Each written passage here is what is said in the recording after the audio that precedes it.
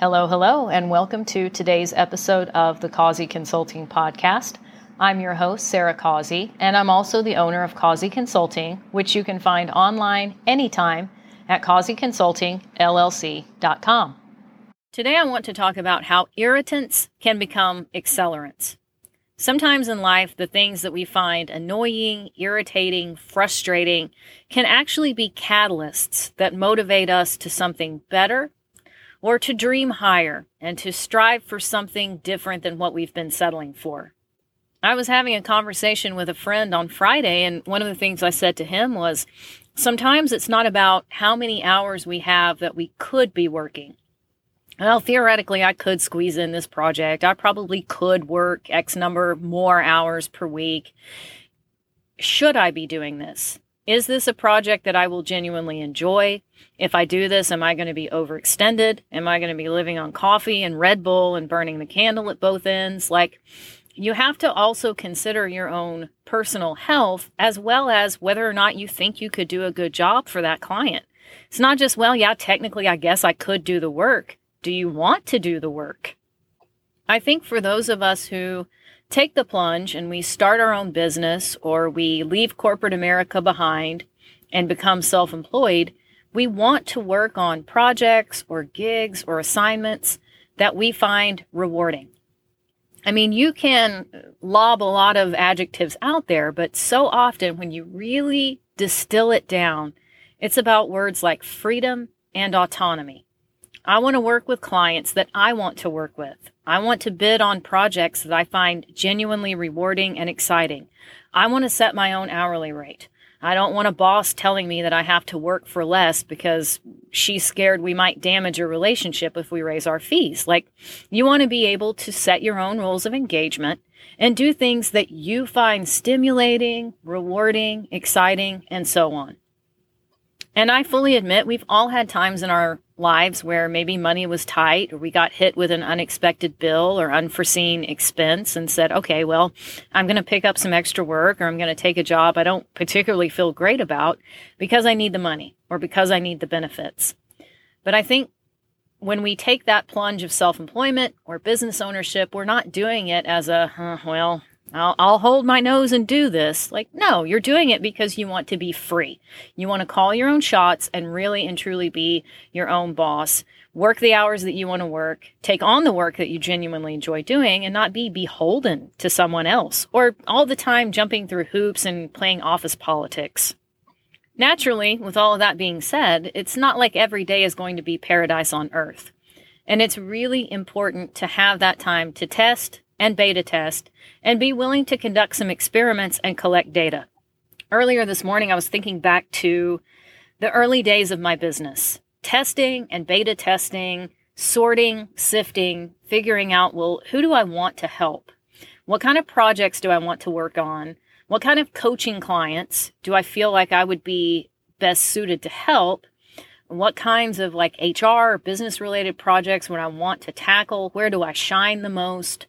And in those early days, you may have some ideas and some hunches, but until you really go to market and start testing the ideas out, you just simply don't know. And sometimes the results can be really surprising.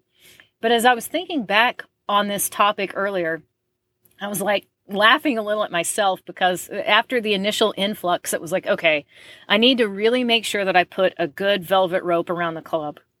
And then it was, okay, I need to get a good velvet rope and a big, muscular, scary-looking bouncer.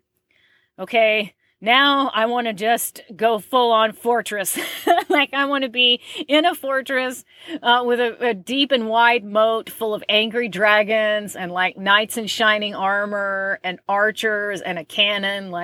I really have become Fort Sarah.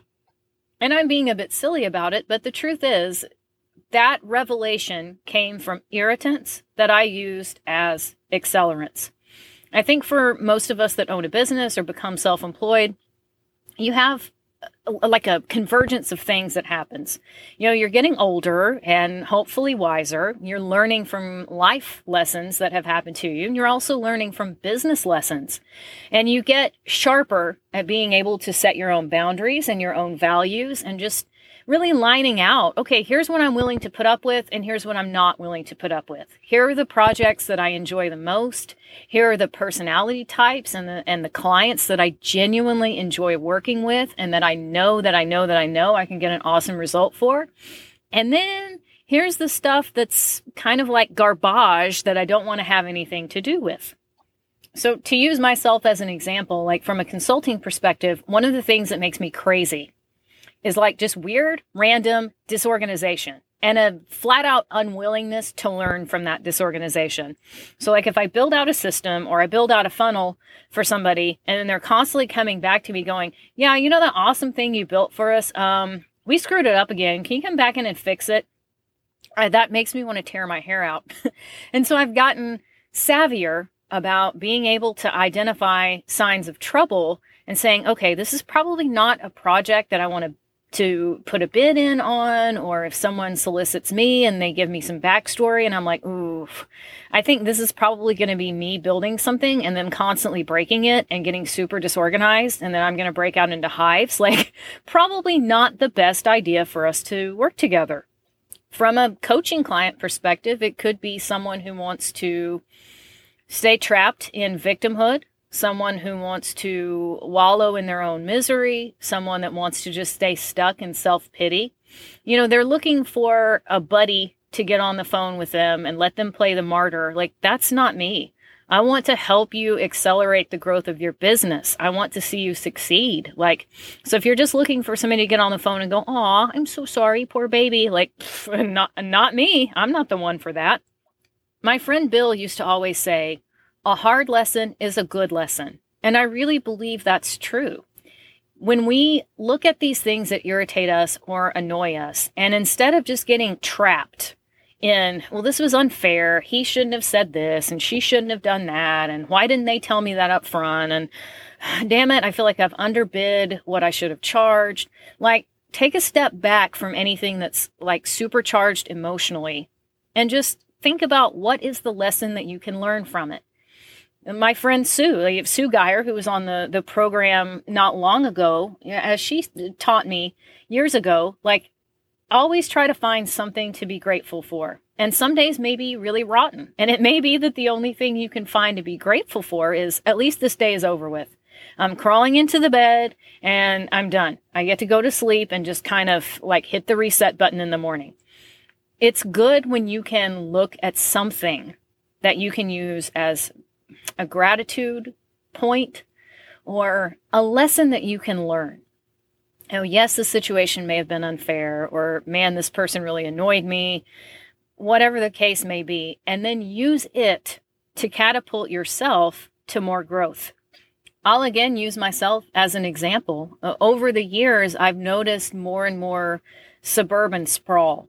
And as someone involved in farming and agriculture, there are times when you have this kind of collision or clash between two different worlds.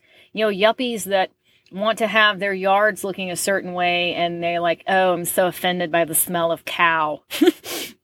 Or conversely, on the other side of it, you may have people that think, well, all right, if I live in a suburb or somewhat suburban area, there's that hinterland that's right between the suburbs and a truly rural agrarian area. And they think, well, if I live in this kind of hinterland, then my kids and my dogs should just be able to run roughshod over everything.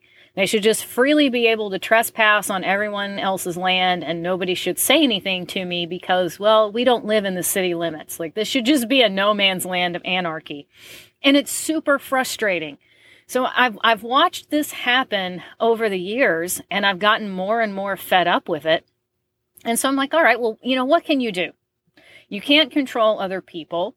You can't just I'm thinking of I Dream of Jeannie, nod your head and close your eyes and make all of these weird people that you don't like disappear. If only, I guess we would all be doing that. So I'm like, well, what can you do? Well, in my mind, I've started really thinking about a long-term game plan and deliberate creation. Like, well, maybe the solution is to just move to a more like truly rural agrarian area where the nearest city is 30, 40, 50 miles away. Maybe I need to be like Jeremiah Johnson and just go up to the mountains somewhere. And even just thinking about it, even just contemplating it, even just looking at different options has made me feel so much better. You know, I read a study one time that said it's actually good for you to just plan vacations. Even if you are not sure when you would ever take the trip or when you'd ever have the money to put towards the vacation, just the simple act of like looking at beautiful beaches or hotels you'd like to stay at or the food that you'd like to eat while you're there has a really like positive, soothing aspect on your brain. So, you know, as I'm sitting at my computer looking at beautiful pictures of mountains and snow on top of pine trees and elk and moose and bear, I'm like, yeah, man, I'm going to sit here. I don't know when this is going to happen. That's in God's hands. But, you know, I'm sitting here having my Jeremiah Johnson fantasy of like how I'm going to go off in the mountains and just live this wonderful, you know, transcendental, isolated, calm, peaceful life with just myself and my animals. And it makes me happy. Even right now, I have such a sense of like ease and tranquility thinking about it. So again, you turn your irritants into accelerants. Instead of me saying, all right, well, I want to be the one man fighting City Hall. Like it reminds me of a time when my friend Tina and I were in college and she said a one man riot really sucks. So instead of me trying to have a one woman riot against suburban sprawl and, you know, city slickers who don't understand anything about animals, but yet they move out to an area of like horses and cattle. And you're like, maybe you should have gotten a clue before you did that.